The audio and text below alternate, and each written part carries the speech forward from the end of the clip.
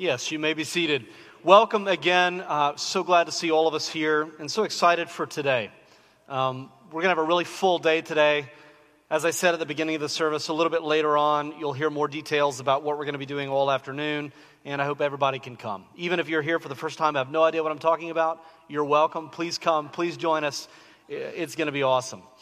But right now, what we're doing is we are coming back into a series that we started a few weeks ago. This is the fourth and final week that we're taking to look at the DNA of our church. To remind ourselves why we're here, why we started the church 14 years ago, what we feel that God has called us to be and to do here in the DMV area. And so periodically, it's very important for churches to do this, especially when we've gone through so much tremendous change, which we've experienced over the last couple of years. So what I want to do this week is to pull together some of the threads that we've laid out over the past 3 weeks. This is sort of going to draw everything together. One of the ways that I think we can think about the purpose of our church and really any church is that we're here to help people live life in 3 dimensions. We're here to help people live 3-dimensional lives. And we're going to talk more about what I mean by that.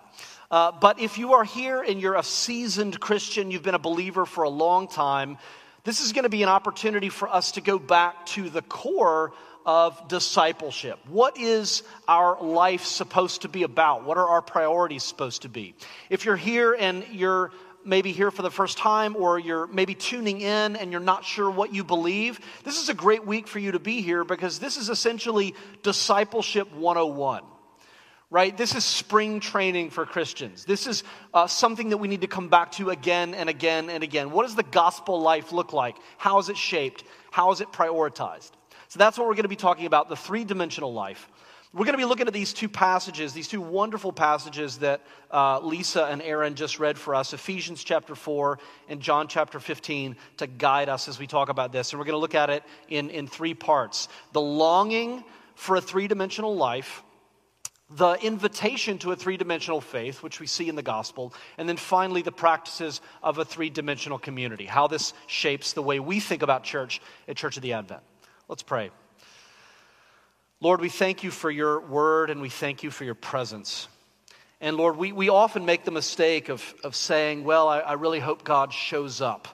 But we recognize that you're the one who's here, that it's because you showed up that we're even here. And Lord, our prayer is rather that we would show up, that we would be psychologically and emotionally available to you, Lord. We pray that whatever distractions might be tugging at us right now, that you would set us free from those, that you, as you are able to do, as only you are able to do, would turn our eyes, our ears, and our hearts to you. Lord, we pray this for our own good and for your glory. In your Son's name, amen. So first I want to talk a little bit about the longing for a 3-dimensional life. One of my great heroes, the late John Stott, who was a pastor and theologian, used to say that everybody out there, regardless if they're religious or irreligious, that everybody's kind of living life on a quest for 3 things. He says everybody out there is looking for 3 things. They're looking for transcendence, they're looking for belonging, and they're looking for significance. Transcendence, belonging, and significance. Transcendence is essentially the desire to feel like you're part of something bigger than yourself. He says everybody out there is looking for that in one way or another. Everybody likewise is looking for a place to belong. Everybody wants to know that there's a group of people out there who knows them, who loves them, who accepts them, a place where they can feel validated. And then everybody's looking for significance. You know, that's one of the main questions in our culture right now. Who am I? What's my identity? Why am I here? What's the purpose of my life? Transcendence, belonging, and significance. So when we talk about longing for a 3-dimensional life, that's really what we mean by that, is that everybody's longing for those 3 dimensions, right, to be filled so that they can feel whole, so that they can feel complete and fulfilled. And there are a lot of ways, I think, that people go about trying to meet one or more of these longings. All right, so just to give you a few examples, a lot of people these days look to politics to give them these things. And politics really is a source that speaks to these longings. The best politicians we know how to make their supporters feel these things. The best political leaders know how to make their supporters feel like they're a part of something bigger than themselves. Right? They're a part of a cause that they can give themselves to. That's transcendence. The best political movements have a group of people who feel like they're your people. If you're a part of that group, then you have your people. You have similar values, similar worldviews, similar way of living. Right? That's belonging. And then the best politicians know how to give people a cause to devote themselves to. This is your purpose. This is why you're here. This is how we're going to change the world. Right? So politics is a great source for this that people look to. Career is another thing that people look to for these things, especially in a place like D.C. A lot of people move here, and some of you may fit this bill, for the sake of career, for the sake of advancement and opportunity. And so people look to their career to give them all of these things. Your career can give you a sense that you're a part of something bigger. It can give you colleagues who support and respect and maybe even admire you. Career is potentially a place where you can find a purpose to devote yourself to. A third example would be romantic relationships. Some people think and hope that a romantic relationship with the right person can meet all of these needs.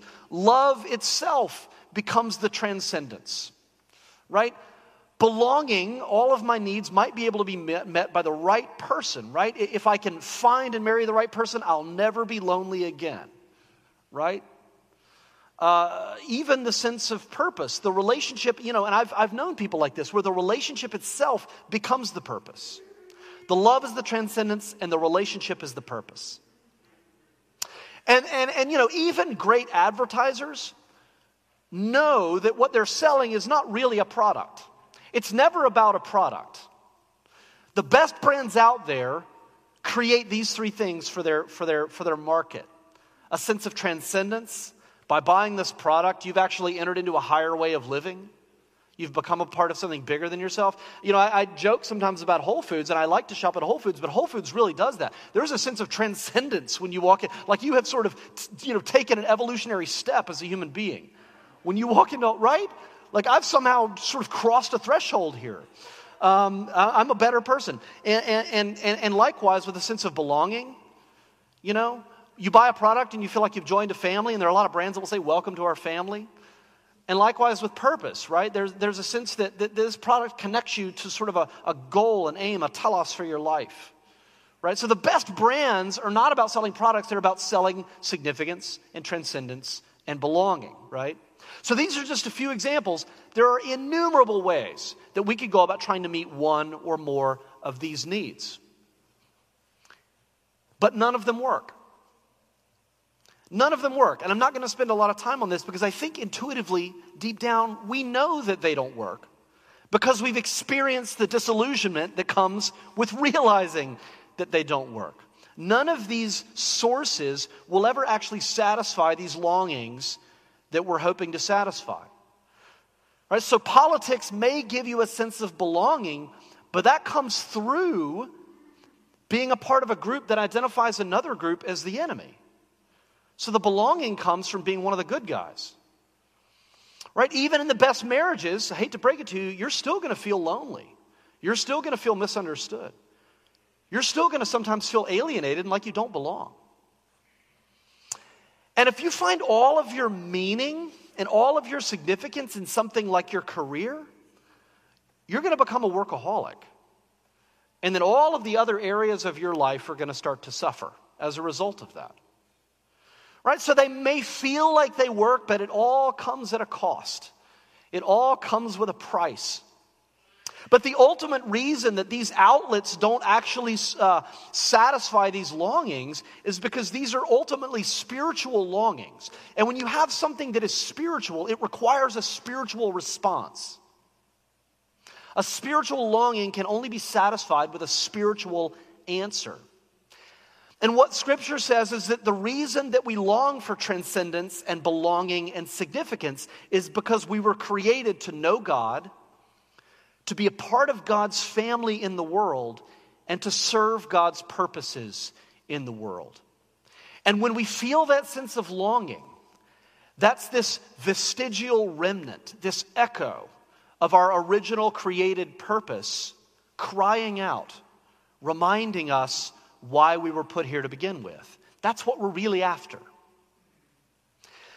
Here's the problem, right? Listen to how Paul describes people who live life apart from God, right? The way we talk about sin is to essentially say that sin is living in the world that God made as though he doesn't exist.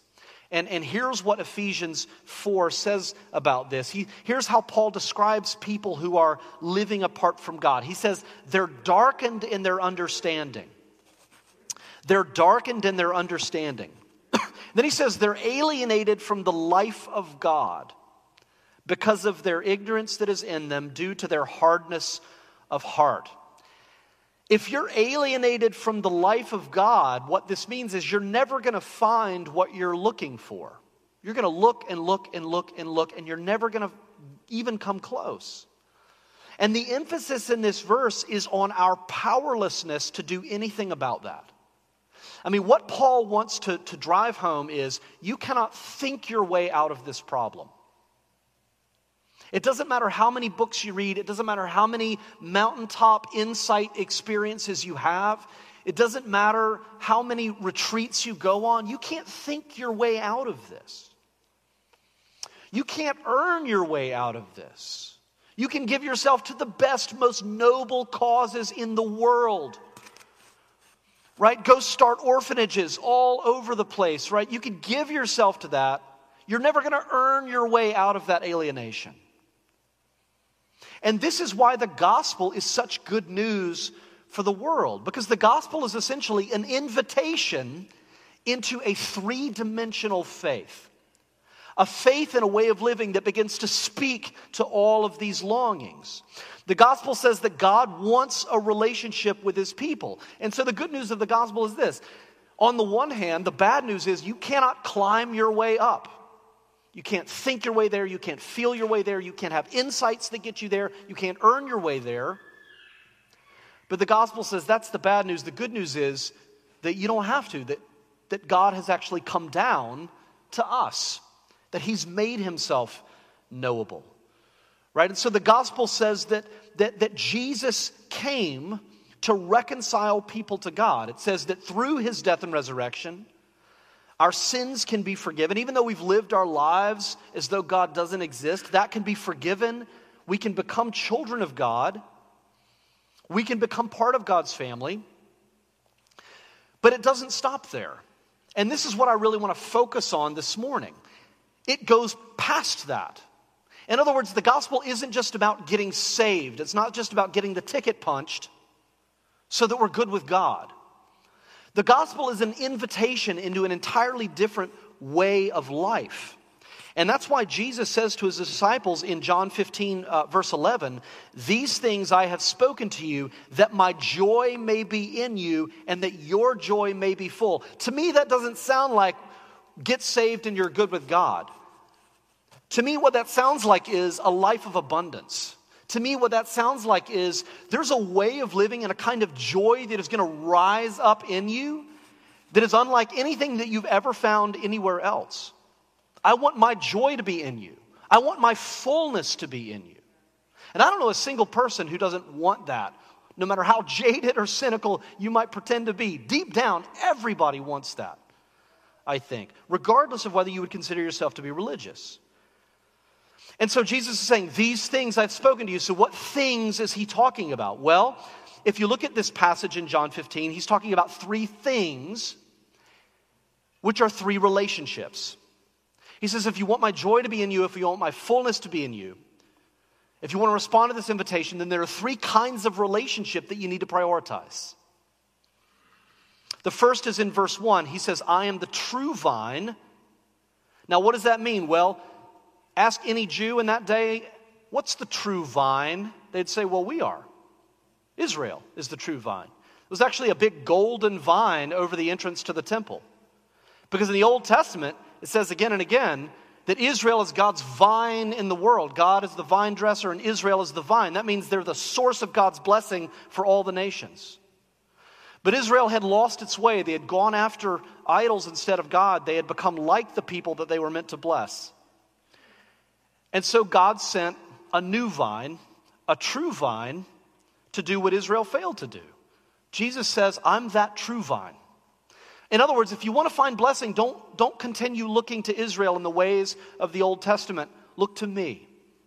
I'm the true vine who provides God's blessing, God's life, God's presence, God's fruit. So he says, I'm the true vine, therefore in verse 4, abide in me. That's the first relationship. The second relationship we see down in verse 12.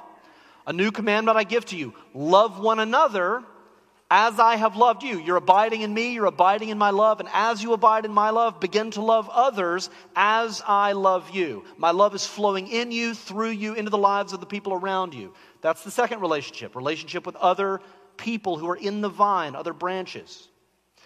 And then in verse 5, he alludes to the third kind of relationship, and he says this several times in this passage.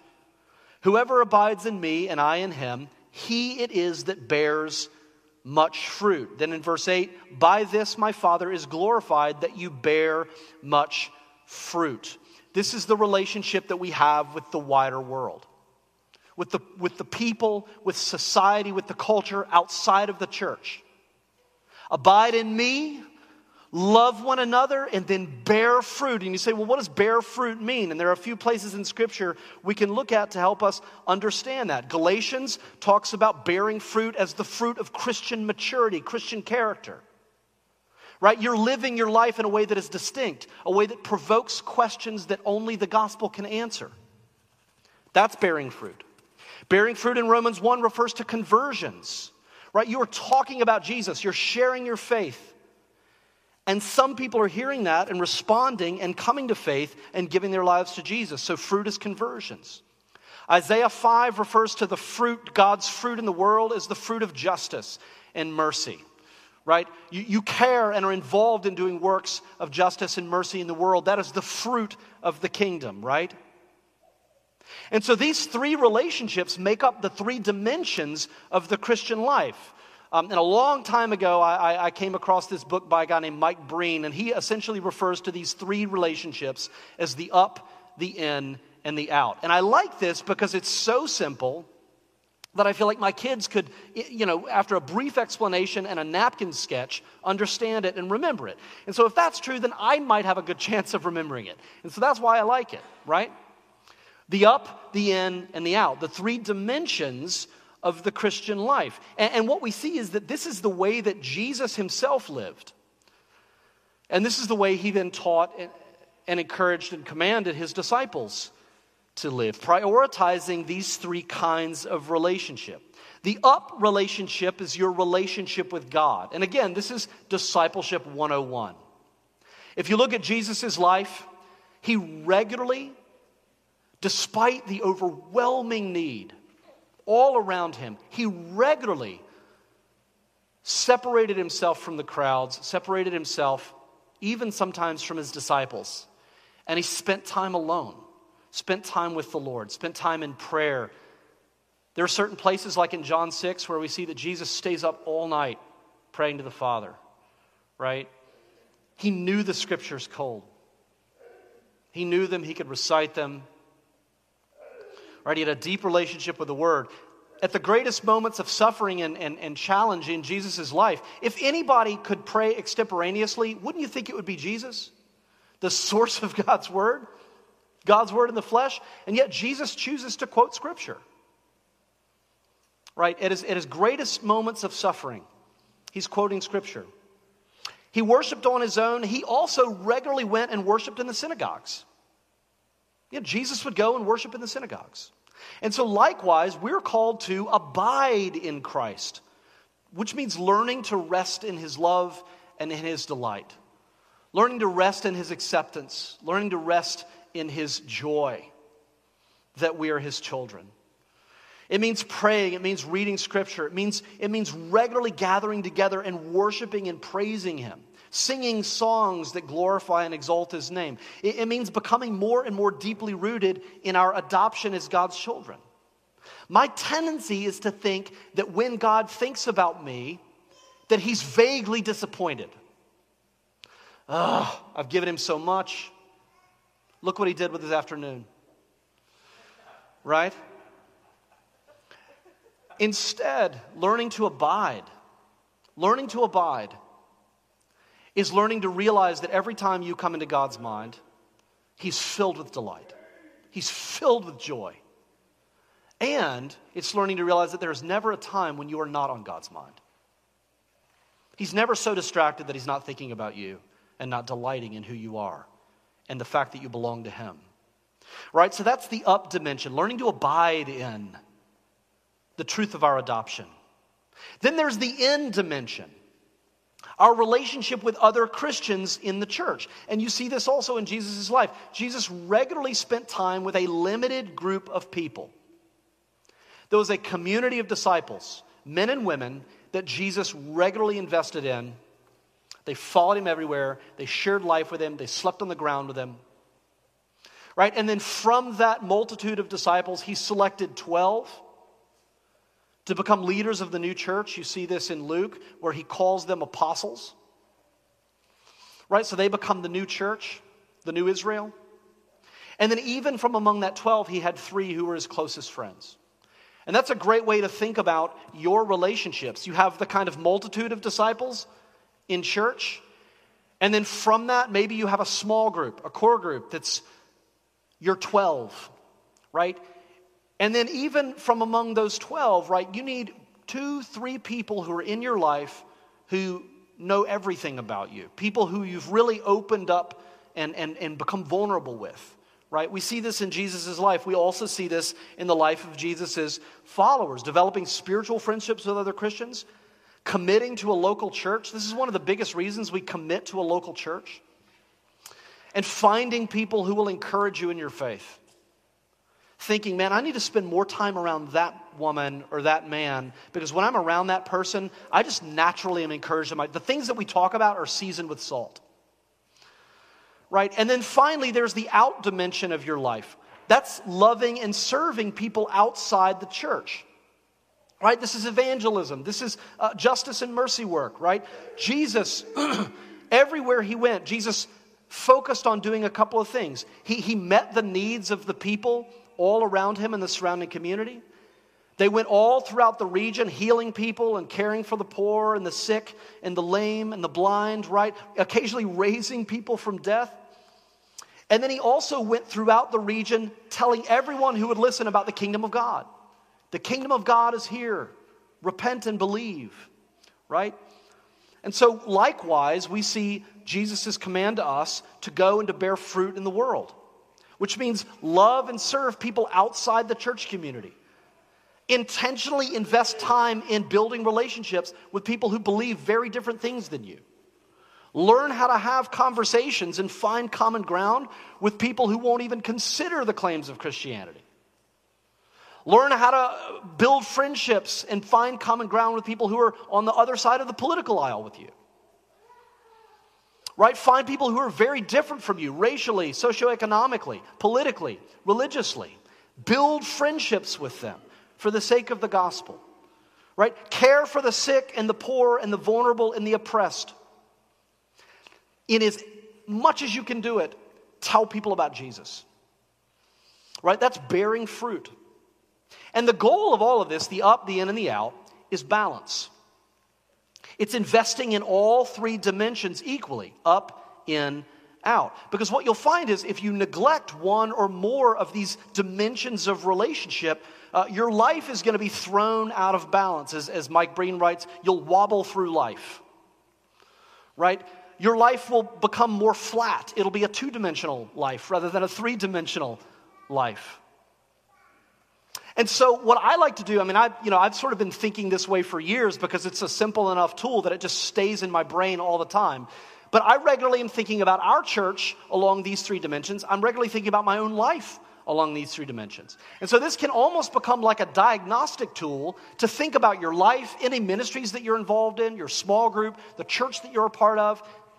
Just to think, where am I? Am I in balance or am I weighted in one direction or another?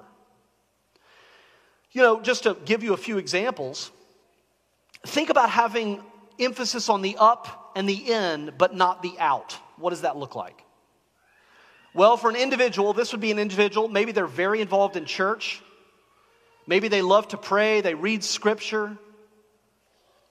They have really close relationships in the church. They're very involved, everybody knows them. But they have no relationships with anyone outside the church who are not Christians. Right? I mean, a lot of casual acquaintances, but if you ask them to list off maybe their top 6 or 7 closest friends, not a single one of them isn't a Christian. They're not spending regular time with anyone outside the church. They're not involved in any kind of justice or mercy work in the community, right? If you think about a church that's weighted this way, this would be a church that is really great at worship. You come to Sunday, it's super vibrant. The small groups are great. Culture of discipleship is great. But they're kind of stagnant, right? They tend to become insular. They tend to kind of circle the wagons and focus on what's best for them. There are a lot of people in the surrounding community that may not even know they're there. They've become ineffective at evangelism, caring for the poor and the vulnerable. Right? So that's the up and the in. Now think about an individual or a church that's up and out. Person with a strong faith, very involved in outreach, lots of non-Christian friends, always going to do everything, right? Every new opportunity to serve, they're the first one there. Right, so they're the kind of person that everybody would really love, right? Like the kind of person that you might put up front and say, wow, this person's really an example. Look at all the things they're doing in the community. But if you look closely, nobody really knows them. They have no close Christian friends. They sort of float through life with no accountability because nobody really knows who they are. They're really good at appearing impressive. But there's nobody who really gets access to the real version of this person. Churches can be the same way. Churches can have great worship, great Bible teaching, strong emphasis on evangelism and outreach, but the people in the church don't really feel known. They don't feel cared for. They feel anonymous. They feel isolated. There are a lot of needs that slip through the cracks. There's a sense in churches like this that there's so much emphasis on reaching people outside the church, but once you get in the church, you're kind of forgotten about. You're overlooked. There's nothing really here for you if you're struggling. Right? That's the up and the out. Third and final example, churches that are in and out, or individuals that are in and out. So an individual who has the in and the out, maybe they have a mix of Christian and non-Christian friends. Maybe they're a very social person. They're passionate about justice. They're passionate about changing the world, but they've become disconnected from the church. They're disconnected from Scripture. People like this tend to have, over time, a lower and lower and lower view of Scripture. They have no real worshiping life. They're not theologically rooted, and so they tend to adopt the values of the surrounding culture. Right? I've known examples in all 3 categories. Right? I've experienced in different phases of my Christian life all 3 categories. Right? A church that is in and out only. They're going to have a strong community. They're going to have a strong focus on ministries of justice and mercy. But likewise, they're going to tend to hold a very low view of Scripture. There's not going to be any kind of core theology. People can kind of come in and believe and adopt whatever values they want. They tend to care a lot about social issues, but become in every way exactly like the surrounding society. What happens in churches like this is because people are disconnected from the gospel, they're doing a lot of serving. They may be doing a lot of justice and mercy work. But apart from the gospel, serving becomes about duty. It becomes about performative righteousness because you're disconnected from the gospel. And so what happens is in cultures like this, that are in and out but not up, you have a lot of 2 things. You have a lot of very self-righteous people because they're doing a lot of good in the world, and you have a whole lot of burnout of people who are not doing it because of joy, but they're doing it because that's what everybody's doing, and it's expected of them, right? And so in all of these ways, these are just examples of how we can get out of balance. So it's worth you just taking a moment, if you're not doing this already, and just thinking about your life, thinking about the ministries that you're involved in, think about our church, and think, what are the ways that I feel like we might be out of balance? Because here's the thing, we're never going to get it perfect. You're always kind of moving this way or that way. You're always overemphasizing certain things and underemphasizing others, right? We're works in progress. And so we're always needing to course correct.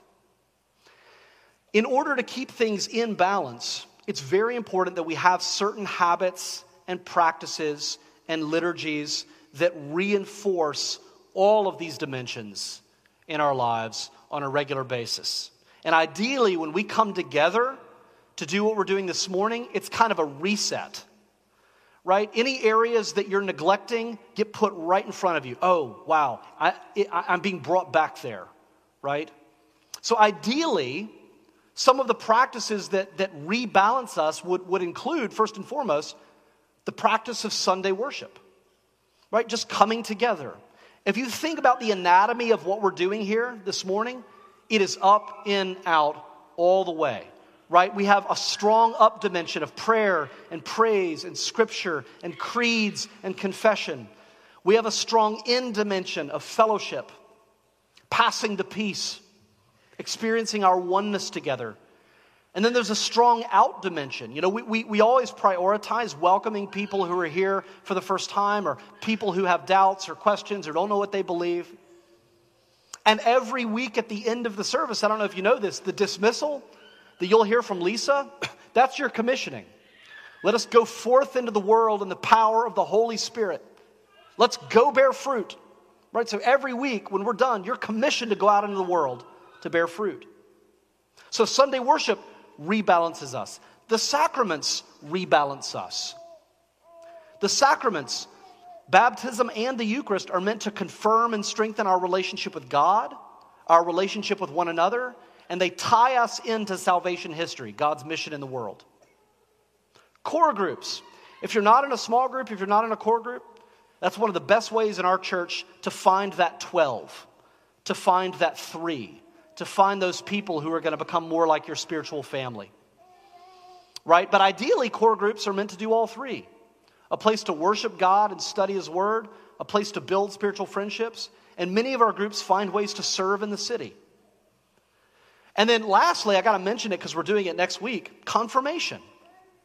A lot of people still are like, what is confirmation? And that's okay. You know, this is our first time ever doing confirmation. But if you want to understand the meaning of confirmation and why we think it matters, it's about the up, the in, and the out. We confirm your mature faith in Christ. That's the up, right?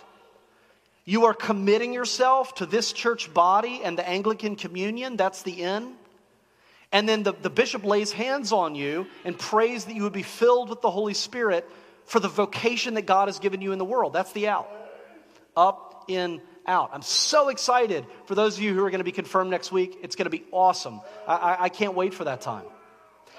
And what we believe, just to pull all of this together, is that as we live this 3-dimensional faith, as we live out this 3-dimensional life, that by doing that in the world, that the gospel begins to bring transformation to this city. Because the good news is we're not the only church doing this.